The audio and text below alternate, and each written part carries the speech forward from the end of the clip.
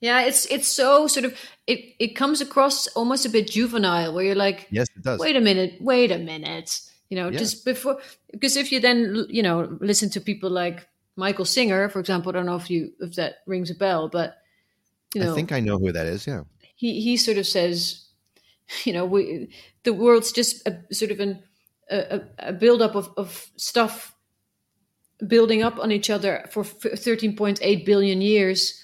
Who are you to think that you're just here, just for 3 seconds? yeah, What we're all trying to play God in a way,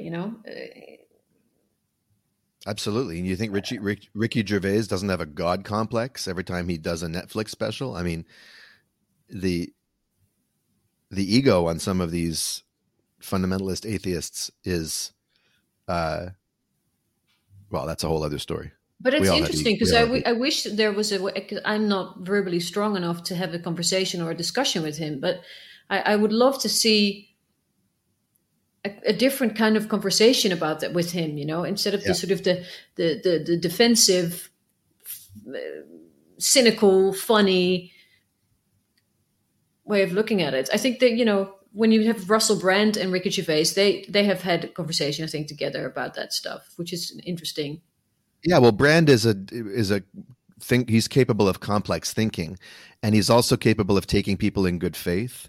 And he's interviewed my dad and my brother, and he is curious, and Hmm. he has strong opinions, but he Yeah, doesn't put his opinions front and center. He puts his questions front and center. yeah, yeah, yeah, And so that's, yeah, I think that puts him above Ricky Gervais in terms of being a useful voice in the conversation about spirituality. But I'd be interested to hear what the two of them had to say together. yeah. Because yeah, again, like Ricky Gervais, I dream about him once in a while, like that we have a loving relationship and stuff. I have a real